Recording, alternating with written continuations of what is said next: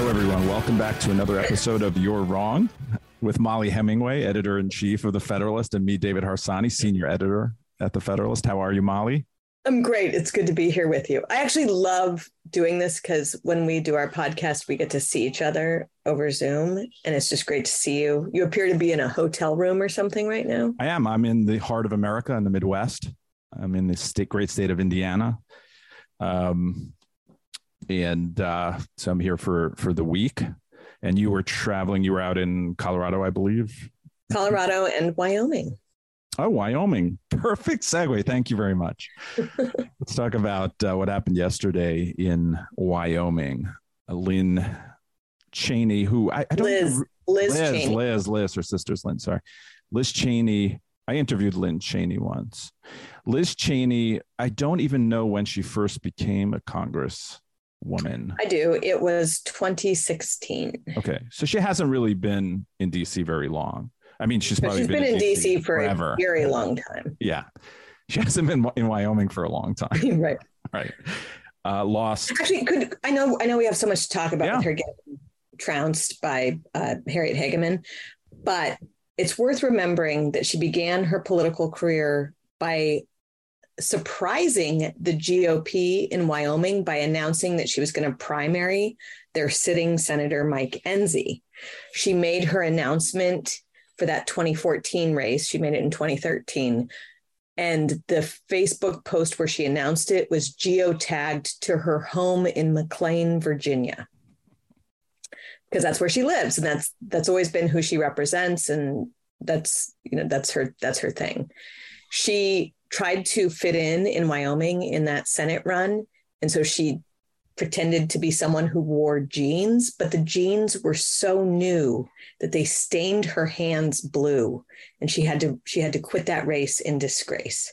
But she was not going to allow that problem to stop her. She immediately set about to seize a congressional seat, which she won in 2016. She put the work in, got Alan Simpson on board and other big wigs in Wyoming, and she won that congressional seat. And from there, she pretty much immediately set about with her real plans, which weren't about Wyoming voters, but about her personal ambitions. She unseated Kathy McMorris Rogers as the GOP conference chair, and she got put into leadership pretty quickly. Yeah. And I mean, obviously, that had a lot to do with name recognition and her family, which... Because she's royalty she was royalty in the Republican Party. Right. And the Cheney name used to mean a lot more in the Republican Party pre-2015, 2016. So let's talk about it. So she lost decisively, and she would have lost even... there would have been a bigger margin if Democrats hadn't voted for her. Is that correct? Yeah, I was actually just looking at the figures because the Secretary of State puts out how many people vote in each primary. So in 2018, total ballots cast was about 140,000. 19,400 were Democrat. In 2020, total ballots cast were 140,000. 25,000 were Democrat. This year, 182,000 ballots cast and only 8,000 were Democrat. So I kind of want to write a little bit about her extensive get out the vote operation, which included some of the tricks that we saw used in 2020, mailing out absentee ballots to people unsolicited. She definitely asked for publicly and privately for Democrats to change their registration to Republican. And it appears that did work. She was trounced. I mean, I don't know what the final numbers are, but it's for an incumbent member of GOP royalty. She was soundly rebuked and renounced. And if she hadn't had all of those Democrats voting for her, I wonder actually if the percentage of Republicans who supported her were, I think it looks like it would be low single digits. So if you take out all the Democrats that she managed to get to register or to change their registration to vote in the Republican primary, if you take that out, I think her Republican support would be in the low single digits. Now, obviously, the media frames this as a case of the Republican Party just being totally taken over by the Trump cult and standing in his way, and will kill you with Republicans. But so typically I like people who are contrarian and stand outside their party in this way. But I have a list of a numbered list of reasons why I think that she should have lost and that she's terrible. Okay. So I'm going to go through them and see what you have to say. And all of this was crystallized yesterday in the speech she gave. So first of all, she has a completely outsensed size of importance for herself, her movement, and what she's doing. She compared herself to Civil War generals and to Lincoln yesterday in her concession speech. And she talked a lot about the Constitution. I don't think the people that she's aligned herself with are at all better for the Constitution than Donald Trump, who is problematic for me, but better for the Constitution, in my opinion, than Joe Biden or the other people. She has an immense sense of entitlement, which you alluded to just now. And that was crystallized when she had her dad in a commercial talking about how Donald Trump was the scariest thing that's ever happened to the Republic. She's allowed herself to be used by Democrats in this committee, which shows poor judgment. And then circling sort of back to the Constitution, the January 6th committee does not have any kind of, it's not undergirded in any sort of constitutional, principle. So there was no due process. And then another thing that crystallized, and her didactic tone is just very off-putting. And that has to do with all those things. And lastly, which really crystallized it again for me, was when she came out and said, I think it was last week against DeSantis. She said she'd have trouble voting for him. Now, if you want to move past Trump and you're troubled by his personality and the things that he does and his authoritarian, demeanor or whatever, and you can't then say, let's move to DeSantis, then obviously you're just a future, hardcore never Trumper. And, essentially you undermine your whole case. So that's why I think that she deserved to lose. So on that last point, I saw someone say something interesting last night, that the reason why they didn't like her was not because she's disloyal or whatever, or even that she hates Trump, that she's motivated by her hatred of Trump. It's that she's such a failure at her stated goal of moving the party past Trump. This person was arguing that her obsession, her seething hatred for Trump, the way she has managed her January 6th committee, which violates every American notion of due process, right to have a defense, who argue, two sides of a story being what you need in order to get to the truth. He was saying that the reason why he doesn't like her is because she's done more to rehabilitate Trump than anybody else. Like, she's the reason why, by her own measure, she says she wants to move past Trump, and she's the reason why nobody can move past Trump, because she's making her life's purpose destroying him in a very un-American way. Well, no one wants to move past Trump less than Democrats and Democratic leadership and Adam Schiff and people and Chuck Schumer. And she's essentially on board with that. But, listen, I am not. Wait, yeah. I want to say a few other things because I liked all of it. Oh, yeah. You noted that she used her dad. It was this, idea that we have regimes and they have children and you have to support the children.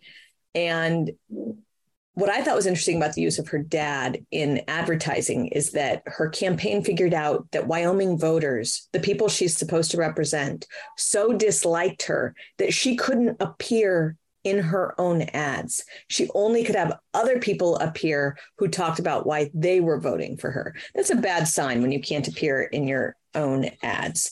And I was in Wyoming last week and I saw the ads that were running against her. And it was really interesting how focused on issues and ideas those other ads were. They were criticizing her for her foreign policy, for her refusal to care about Wyoming values, for her unconstitutional assault on civil liberties. And so you listen to DC people, and because they think that the only principle that matters is seething hatred of Donald Trump, which is, by the way, one of the weirdest principles to hold to. Like, it's such a low thing, hatred of one man, but that's the only principle they hold to. That's why they can't support Ron DeSantis, because as she said, he doesn't share my hatred for this one man. And so because he doesn't share my uncontrollable hatred, I would have a hard time supporting him.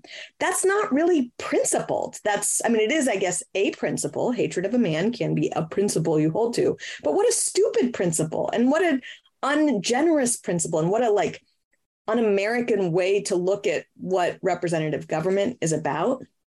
But that's the only thing she holds to. And yeah, I talked with a lot of people, even in liberal, I was in a very liberal part of Wyoming, the only liberal part of Wyoming, perhaps, which is Jackson.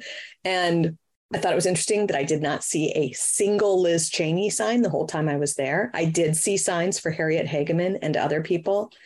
And people there were talking about their frustration with her. It had nothing to do with her personal loyalty to her dad or her hatred of Trump, but how that hatred had led her to embrace unconstitutional principles. So there are people who, Wyoming is one of these weird places where people actually do care about the Constitution and upholding it. They're very tolerant of different viewpoints, but they didn't like how she was running roughshod over the country. Yeah, Wyoming's kind of, I don't have great expertise on this, but I lived in Colorado for a while. And, I just feel like Wyoming has a sort of libertarian small L worldview, or I shouldn't say the state does, but many people in the state do, which is normal for Western Republican parties, right? I do have a question for you. Yeah. Do you think it's admirable that she's so loyal to her dad that she's willing to burn down the country over it? Or do you think there's a lesson for the limits of loyalty there? I generally admire people who are loyal to their family. I admire it so much. I've actually been thinking what's the test on it? Because it's kind of cool that she so defends her father and there was a slight begging of the question there where you were like, do you think she should be loyal and burn down the country? You know what I mean, though, to do what she's doing. I don't know. Probably doesn't see it that way, or maybe she does. I don't know how she sees things. I would say that I admire loyalty to family. It doesn't mean, I don't think pulling him out and putting him in that ad was loyal. I thought it was embarrassing. I wouldn't make my father do something like that, right? Because I'm sure he wanted to, though. I think they love her. They view it as a family affair. The Bushes did the same thing. They viewed Trump and opposition to him as a family affair that everybody had to join in on. A lot of people who've been personally insulted by Trump view it as a joint effort by the whole family. I'm not as angered by these sort of, people call them dynasties or whatever. But the truth of the matter is, I thought that George W. Bush was a better politician than his dad. I thought he was a good governor of Texas. I thought Jeb was a good governor of Florida. You thought George was a better, do you mean by that he was better at talking to people? Or I mean that when he ran for president, I thought that ideologically and with his record of governing a state was better than his dad, who had been basically a bureaucrat in DC. Okay. I kind of get that, but I do think George H.W. Bush had a much better foreign policy than the one that George W. Bush came to embrace. I guess I'm setting aside your ideology on foreign policy. First of all, when before 9/11, George W. Bush's foreign policy sounded quite a bit like his dad's, right? Yeah. And he even had the same people in his administration to some extent. Yeah. So I had such high hopes for it with that. So that does remind me too, when people are always complaining about Vladimir Putin being a former KGB head, I'm always like, do they remember what George H.W. Bush's job was? Apparently not. I don't know. I mean, not that I'm equating the KGB with CIA, but right. There's not a moral equivalence between the two. Well, most of the time. Yeah. Sometimes. Okay. So I have now a list to answer to your list that you just had. First of all, you mentioned the obsession with Trump and an ideology that essentially is just about being anti-Trump. To me, from the beginning, I've said that is as unprincipled as simply saying Donald Trump's right all the time. You know what I mean? It's the same. It's just the mirror image of that. Secondly, if you're in politics, I've never joined a political party and I don't even vote. I'm not saying that makes me better, but I do that because I don't want to be part of the tribal political world, the partisan world. But if you're running for office, you have to represent the people in your state and want to be elected, right? So I understand her principled stand and all of that, but then you should be prepared to lose. And obviously she was, but that segues into this delusional idea she has that she can run for president. I mean, and Democrats are like cheering her on. They're cheering her on because they want her to run as some kind of third party candidate to sift votes away from Republicans. There's no other reason. They would never vote for Cheney. Even her views on abortion, or her stated views or her votes in the past on abortion, on whatever markets, whatever. I mean, it's all pretty conservative, right? So it's obvious. Well, I don't know. I have found that almost without exception, never Trump extremists are willing to sacrifice literally every single policy or political position they hold, except for the one we talked about, which is hatred of Trump. So I would assume that while she claimed for political reasons, maybe they were genuine to be conservative, she tended to vote pretty well, actually. I think maybe like in the 90 percentile of general conservative positions. I would be not surprised if she joined all the other never Trump extremists in sacrificing literally every other policy position. But who knows? Like if she really cared about those, she would be having a different perspective about threats to the country right now, I think. Well, I mean, I don't know that she even talks about anything else, right? I mean, can I point out that the New York Times yesterday, as soon as Harriet Hageman was believed to be beating Liz Cheney, they rolled out an anti-Harriet Hageman piece about how she was, unlike Cheney, like super anti-environmental extremist. And I was just thinking, like Wyoming voters understand that Harriet Hageman is willing to take on leftist special interests in a way that Liz Cheney, who, although she might vote the right way, never developed a reputation as really giving it to the interests that opposed Wyoming voters. And that explains. Oh, and I also want to say that I just found it fascinating that last night, as Cheney was shown to be losing, all of her supporters in corporate media and other leftist establishments, they were all talking about like how awful Wyomingites were and how stupid they were and how, backwards they were and how principled Liz Cheney was. And I noticed that the people who were praising Hageman on her campaign, it's such a simple little thing, but they were giving credit to Wyoming voters. And I know you're not a populist, David, and I know you hate the people or whatever. Yeah. But it is, as someone who does love people in Wyoming, I loved seeing people give them credit for what they had done. They were doing what the DC establishment was too scared to do, taking on what the DC establishment would refuse to do. They were taking on the establishment. They were taking on the establishment's favorite political hero of the moment. And they were telling her that, at the end of the day, voters get a say in whether things are going to be the way DC wants them to be. And it was just nice to see people appreciate that. Yeah, I don't hate all people. I just don't like people. I don't like people when they're in a big group together, who usually don't act the right way. But I have nothing, I have nothing against what Wyoming did yesterday. People have to vote. You're anti-populist. You don't believe in democratic vote so much. Or what is your position exactly? I am not a populist. I don't think I think that a really principled politician can convince people sometimes that they're not thinking correctly or that there's a better way. I think democracy should be limited and very, very local. That would be my favorite kind of democracy. And, but this is the system, and I have no problem with Wyoming voters thinking that Cheney was not representing their views. I mean, that's what I was trying to get to before. I mean, I'm not a populist, but we have certain institutions and democratic institutions, and you have to represent the people. That's in the end what it is. Either convince them. She had a chance to convince them that her view of Donald Trump and her view of what happens in DC is correct, and she obviously didn't do that.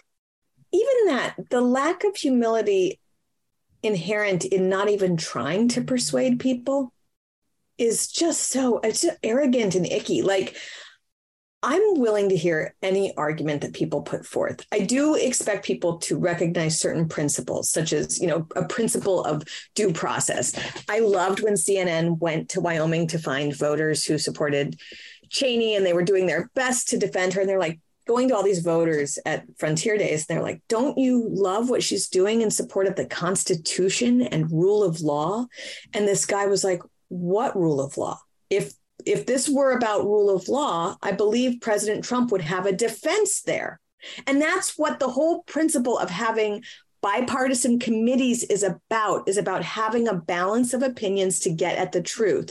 The whole system is built on a ranking member and its party representing, an opposite side of the majority party so that you can get multiple perspectives and come to the truth through the debate and vigorous interchange of ideas. People keep saying, well, there are, you'll say, there are no Republican appointed members on this committee. And people say, well, everyone who's testified has been Republican. Well, testimony under oath doesn't mean anything if it's not challenged. And so, also, even testimony under oath might not mean much even when it is challenged, but it certainly doesn't mean anything if you're not facing questioning and scrutiny of your position. People who seek truth are not afraid of due process. And they don't say things like, well, this isn't a criminal trial, so we don't need to protect the rights of the accused. No. Yeah, but they want it both ways. They keep saying it's not a criminal trial, but then they treat revelations as if it was criminality, right? Right. So you can't have it both ways. I mean, you can, but you shouldn't be able to. Well, I just got two quick things. One, to segue into the next topic, which I think works well. I'm obsessed with the segues. One, Dems want him to run so bad that most of this, to me, including the next thing we're going to talk about, seem to me to be dares. Like they're just daring him to run. They're saying, you're a criminal. You actually lost. You cheated. All of those things. But secondly, let's talk about Morning Joe, right, or other nitwits like that who talk about the FBI and the IRS and whatever else it is.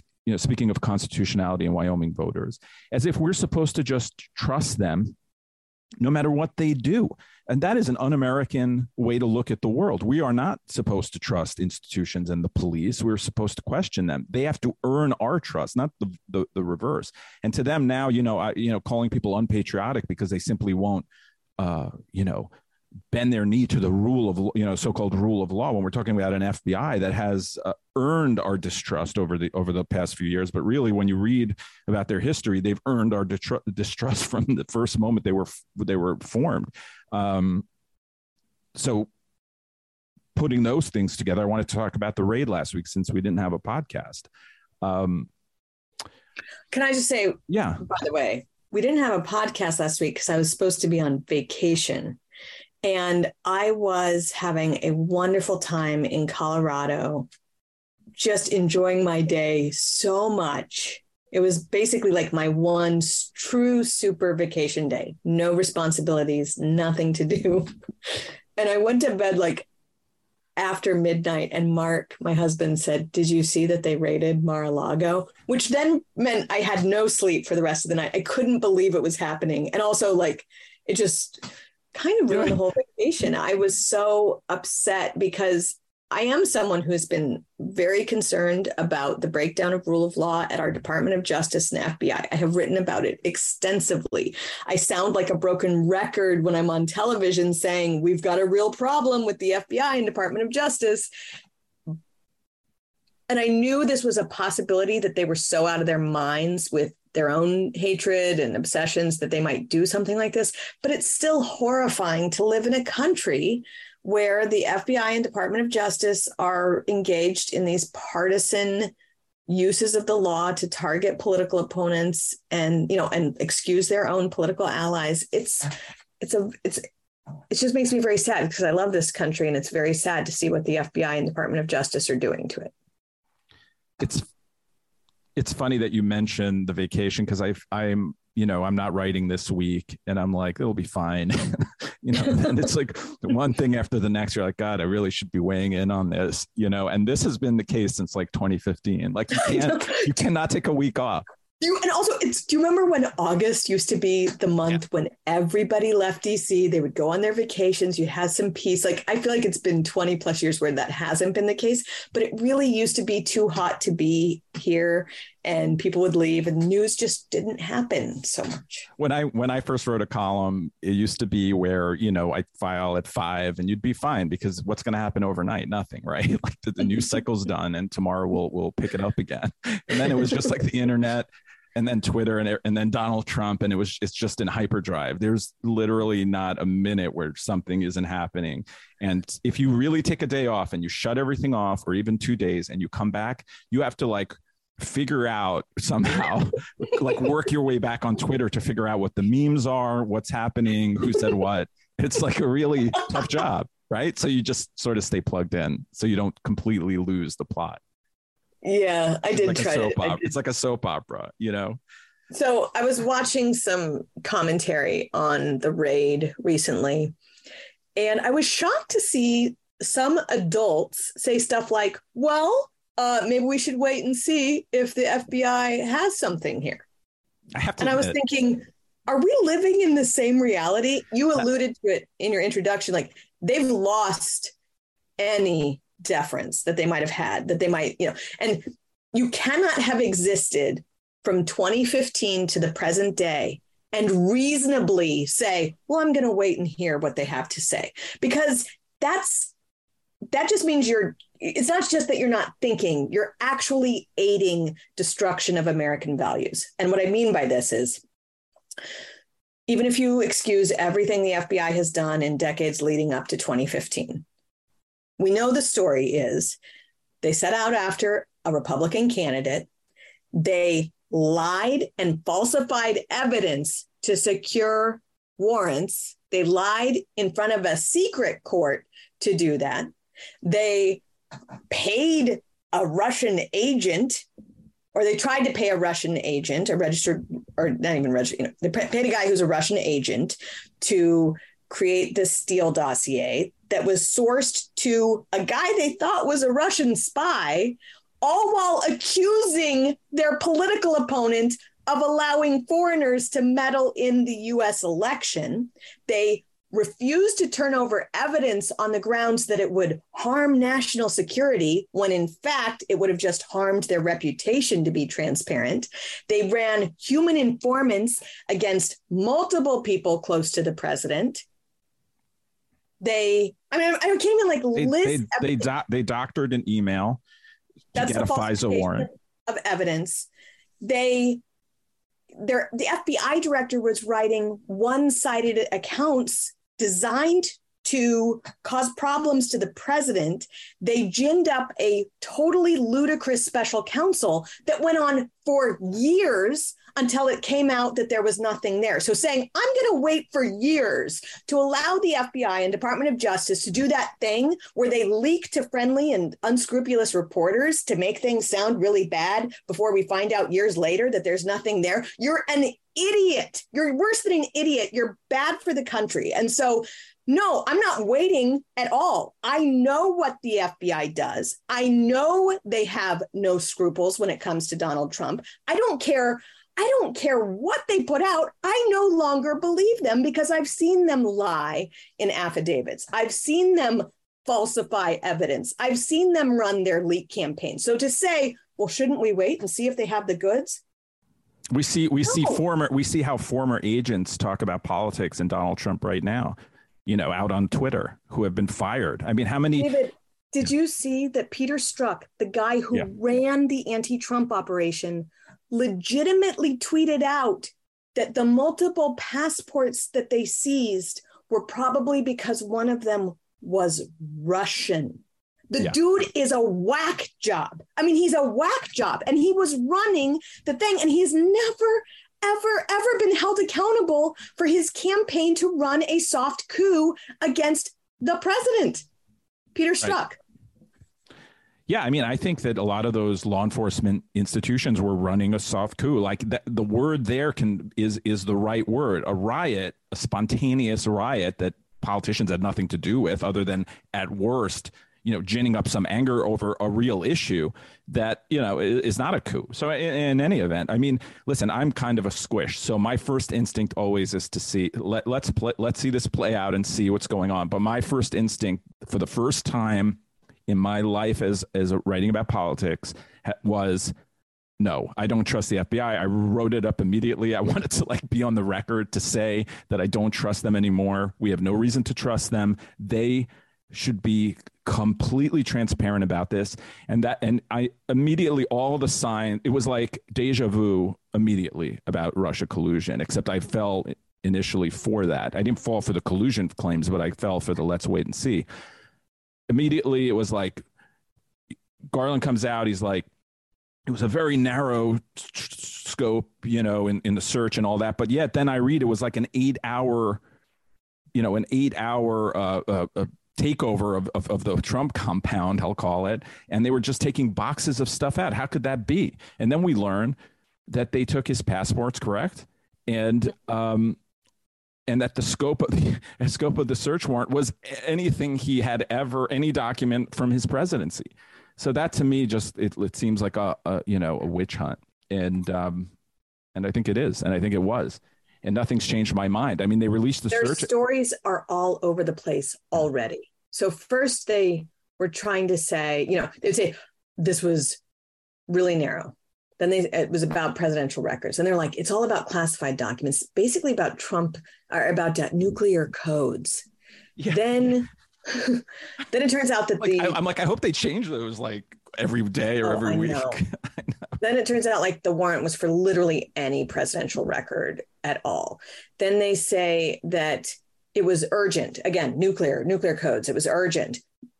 But it took 18 months to do it. And also Merrick Garland leaks that he actually deliberated for. Wait. How could he leak anything? I thought that the FBI were the best, most patriotic civil servants who have ever existed. Literally 5 minutes after he spoke, they were leaking all of that. Yes. He said, we will not be operating through leaks. We'll be operating through public filings. And then 30 seconds later, the leaks are just flowing straight through the New York Times and Washington Post. And everyone is like, why is Donald Trump trying to stop, transparency? But now they don't want us to see the affidavits for this.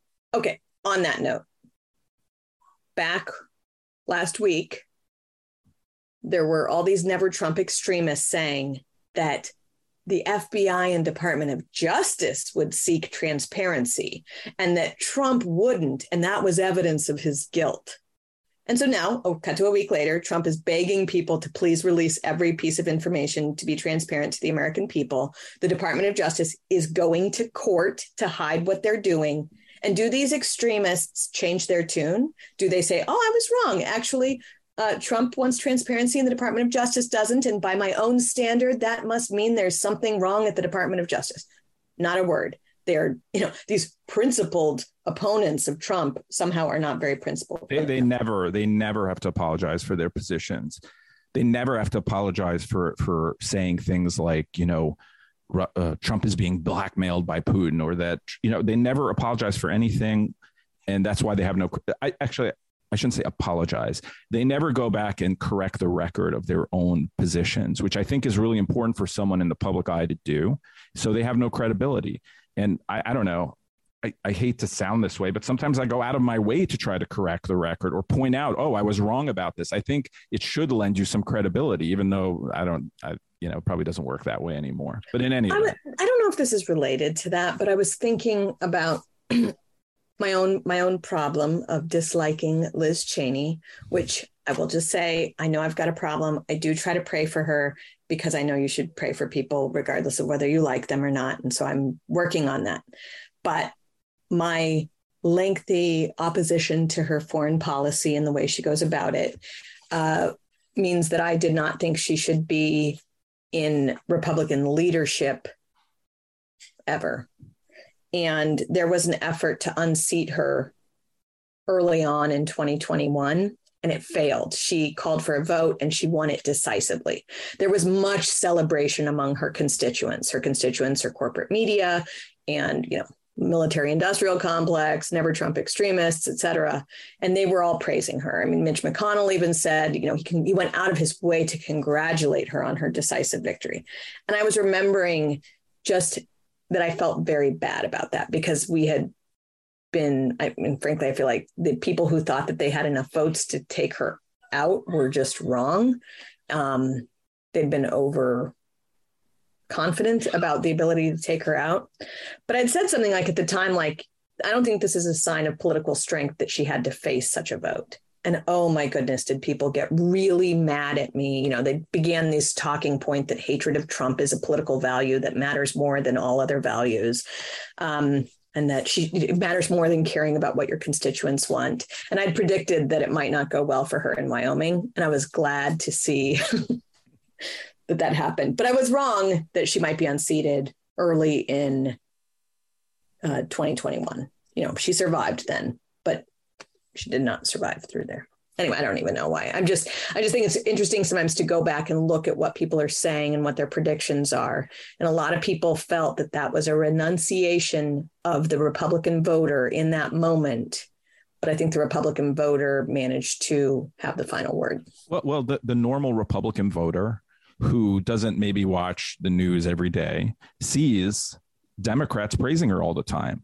I mean, they're not stupid. They understand that she's helping them in some way. They may not know all the specifics of what's going on in the committee, because I don't think most people actually care about that committee, the January 6th committee, but they know that Democrats like her. She must be helping them. To tie these two stories that we're talking about together, Cheney and the Mar-a-Lago raid, I think that what this is really about, you look at how someone pointed out that Donald Trump has ended the Clinton dynasty, the Bush dynasty, and the Cheney dynasty, or at least, severely constrained them. He's had decisive victories against all three of those. That is very disturbing to the regime, to the establishment. They find him a threat. The problem we have in this country is that the same thing that people love about Trump, that he is disrupting the regime or disrupting the establishment, is why the establishment is willing to do literally whatever it takes. That's what Liz Cheney said. I'm willing to do literally whatever it takes to keep the American people from having this guy as president. And that is the problem. They need to start accepting elections. They don't get to decide who the American people have as their representative. And this happens to be about Trump, but it's not just about Trump. This is really about whether I can't even believe, and I know I'm talking to the wrong person about this, given what you said about democracy, but I can't believe that the people who are always loudly claiming that they love democracy are in such opposition to it. All of this country's major problems, like in this moment, and I don't mean by this, sorry, that was hyperbolic. Many of this country's problems in recent history all point back to the refusal of the establishment regime to accept their loss in 2016. This raid of Mar-a-Lago can be traced back to that. The Russia hoax can be traced back to that. What they were willing to do in the 2020 election in order to secure victory is traced back to this. And the problems that caused, what they were willing to do to the system to make sure that they won. We need, if the Republic is going to survive, I think we really desperately need these people to accept that Donald Trump really was elected president in 2016 in a legitimate, free, and fair election. And until they accept that, we can't really move past anything. Well, two things. One, just a note on my democracy aversion. My problem is with majoritarianism mostly. I have no problem with things that people associate with democracy, which are free press, freedom, to decide your own lives, economic freedom in some sense, things like that. When Democrats say democracy, they don't actually mean any of those things. They don't really even mean majoritarianism, because if things don't go their way, they just refuse to accept an election. They want the court to intervene and compel people to do things all the time. Gay marriage was decided by a court. Abortion was decided by a court. They are not for democracy when it comes to dealing with abortion. So I just want to make that clear. Secondly, Democrats haven't accepted a presidential election since 1988, and they're not going to accept it. They lost. They haven't accepted a loss. A loss, right? Yeah, sorry, a loss. But they have the entire establishment the media, most of DC, working for them so that when they lose an election, they can just shut down the administration of Donald Trump, the foreign policy of Donald Trump, everything. It's very hard. Donald Trump couldn't. I think that he didn't do many things he should have done, but in many ways he couldn't do things because DC just simply wouldn't go along with it. So that's why you see these kind of protests and they get out of hand. I'm not excusing anything that happened on January 6th. I'm just saying that there's a lot of anger because then you have a Barack Obama who comes in and abuses government in all kinds of, he smashes all kinds of norms. And that's why I think Donald Trump came in and people wanted him to change things. It's like, I'm out. I don't want Donald Trump to run. I'd rather have not anyone else run, but I'd rather have someone else run. But then he says something like, but then Axios has a story like, Donald Trump's going to come in and destroy the civil service. And I'm like, oh man, maybe I'm back in on this. Like, that sounds pretty good. But to the ears of someone in DC, just, firing 100,000 civil service people is like the end of the world. So in any event, I don't think democracy means what they say it means when they talk about it. And so that's another problem I deal with when writing about it. I want to kind of stop talking politics, but I do want to just say one final thing. Yeah. I think it's weird that Donald Trump is the only political leader that you're not allowed to like. Like, I grew up in a time when you weren't just expected to like Reagan. You kind of had no future in the Republican Party if you didn't just sing his praises. Or if you're a Democrat, I think there are similar things with Barack Obama. You have to really praise him. But really, all Republican presidents, with the exception of, something, you're expected to be like really loyal to them. And it's very weird that Wyoming voters are chastised for supporting the man who's easily like the most successful Republican president in modern history. You point out that he had all this bureaucracy to fight against, but he actually was amazingly successful, particularly because he was fighting that bureaucracy. And I just think that like weird thing in DC where you're not allowed to say that you support him or that you like him, or if you do, you're treated like this pariah. It's just weird because the Republican Party voters love him for good reason. He's incredible. He's actually the most popular politician in America of the major politicians, according to the Real Clear Politics polling average. He has the least discrepancy between his favorables and unfavorables. He's far more popular than Joe Biden, Nancy Pelosi, Chuck Schumer, Kevin McCarthy, Mitch McConnell.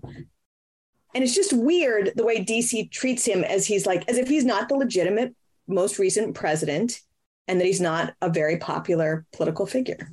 You are 100% right. This is what I was trying to get to about the tribal stuff in parties. Like, do you think that I have to go back. Maybe there are instances, but do you think in during the Reagan era, people were like, Reagan sucks in the Republican Party and they were winning House seats? I mean, it's probably not true. No one came out against Barack Obama in the Democratic Party and was winning a seat. This is the norm. You're always going to be loyal to the president. He's the leader of your party and he was successfully won a presidency. So that's why you're going to show loyalty to him. I mean, it's not that complicated, right? Yeah. Okay. So let's move on. Yeah. Wanted to quickly touch on. Do you have anything cheerful? This is not cheerful. Okay. It might, I don't know. Maybe you'll have a story that's cheerful, but Salman Rushdie was stabbed last week. I forget what day. And to me, this was just a massive story, or I thought it would be a massive story, but there was just really fleeting coverage.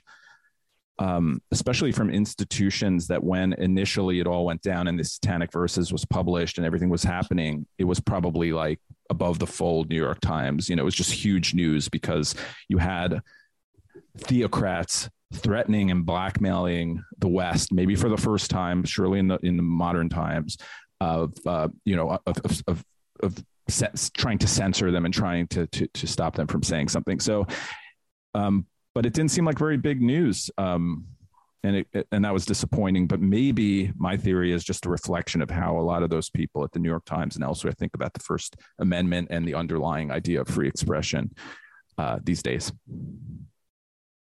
So it was horrifying to see the lack of coverage. And I think the reason why it's horrifying, which is at the time that the fatwa was issued against Salman Rushdie, both the left and the right opposed this type of assault on freedom of the press or freedom of speech.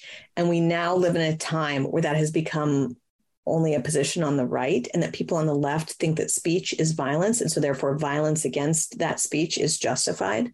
That is something that has become quite mainstream in leftist thinking in America. And so they couldn't very well speak against this horrific stabbing of Salman Rushdie without betraying their own deeply held principles. And so you didn't see it getting a lot of media coverage. You didn't see lefty groups that claim to care about civil liberties or freedom of the press or author rights speaking out against it or speaking out against it vociferously. And I want that man to die a very old age, Salman Rushdie. I want him to die a very old age, peacefully in his sleep, in bed.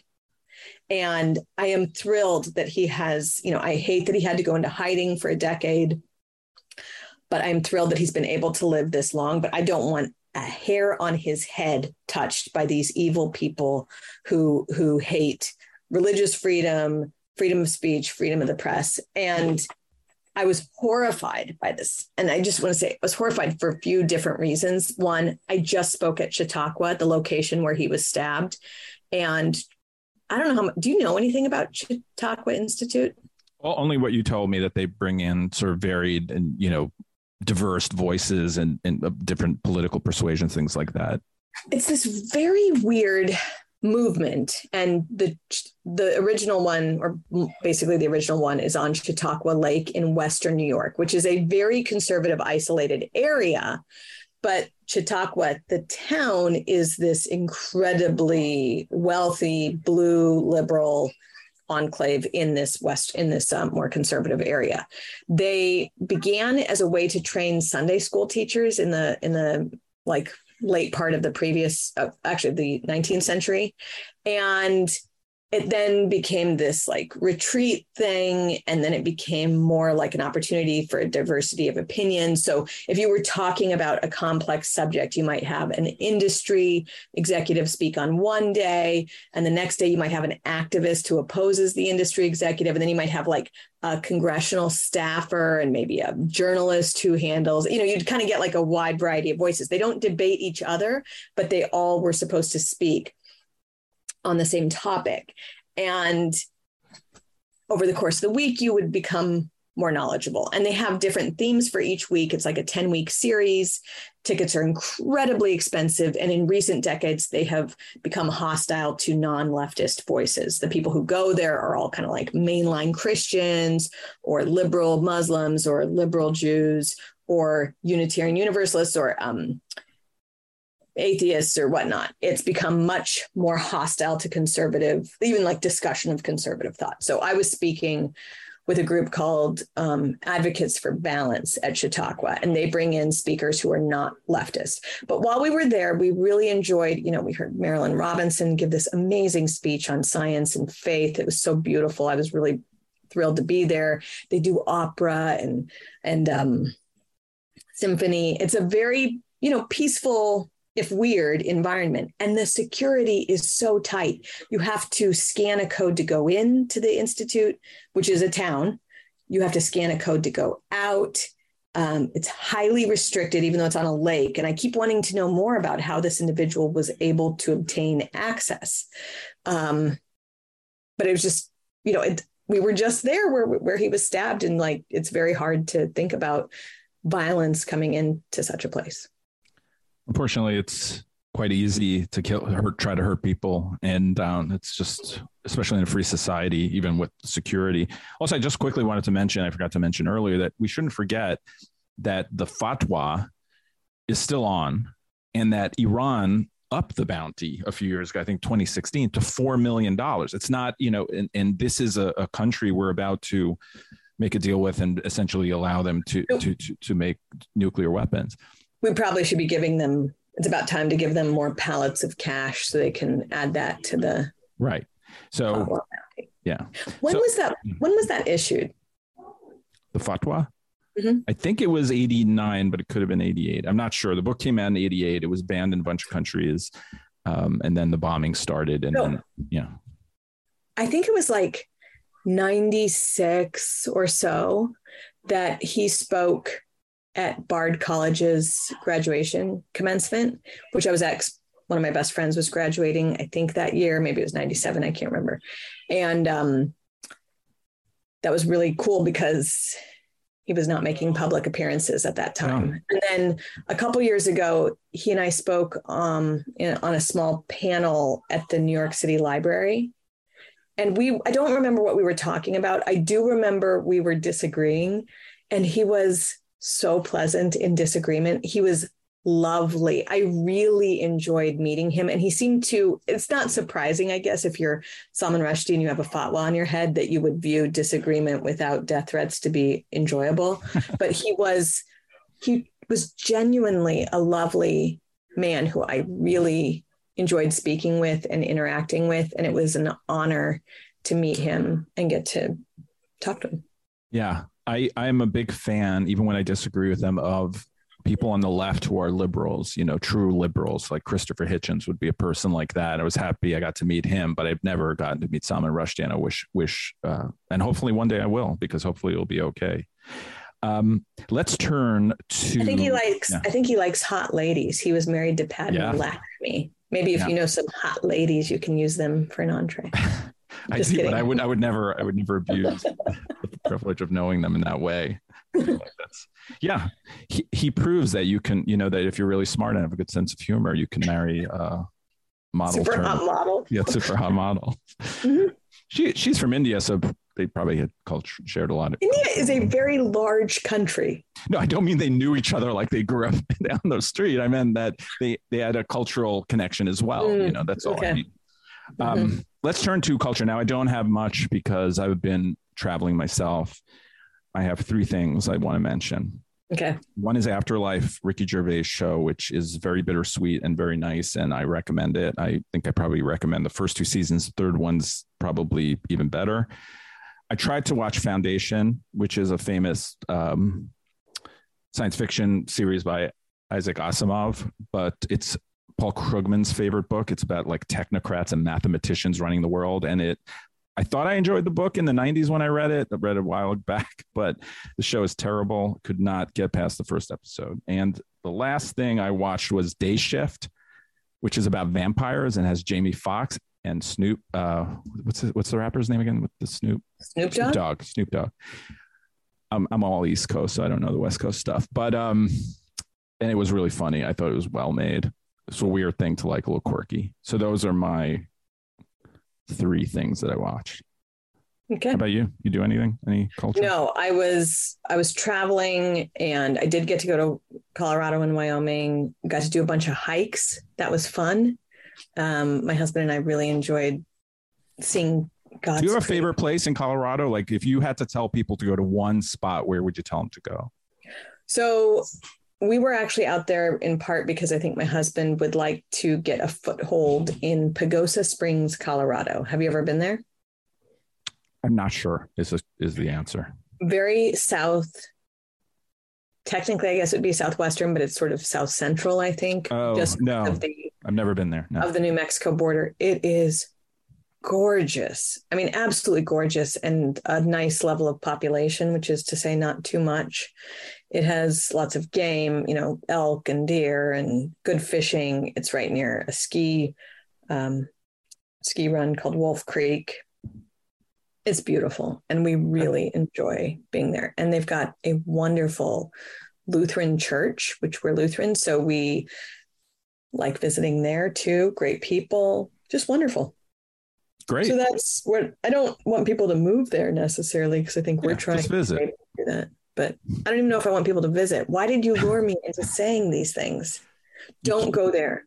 Yeah. Go to Telluride or Aspen or Vail or Steamboat. But Colorado is a wonderful place. I do worry about its politics, and it's becoming so hostile to conservatives that I worry that they're going to leave and then it's going to get worse. But When I got there, I think in 2003, I think Republicans ran everything. By the time I left, Democrats ran everything. And it's only gotten worse and worse. The whole state has turned into like Boulder politics. It's just kind of amazing. But as far as natural beauty goes, there isn't any part of the state you can go to that isn't beautiful. You know, it's an amazing place. All right. So one last order of business. I always forget to do this, so I'm going to do it now, but people can email us at the show at radio@thefederalist.com. And I just wanted to send out, if you can send us shows that you like, but you can also send us questions. Save some for Mollie. They shouldn't all be directed at me. I know how this is going to go, but, send us questions. And if we get enough interesting ones, we'll answer them, or maybe we'll answer them if we get them often enough at the end of the show. I don't know, see how we feel. Right.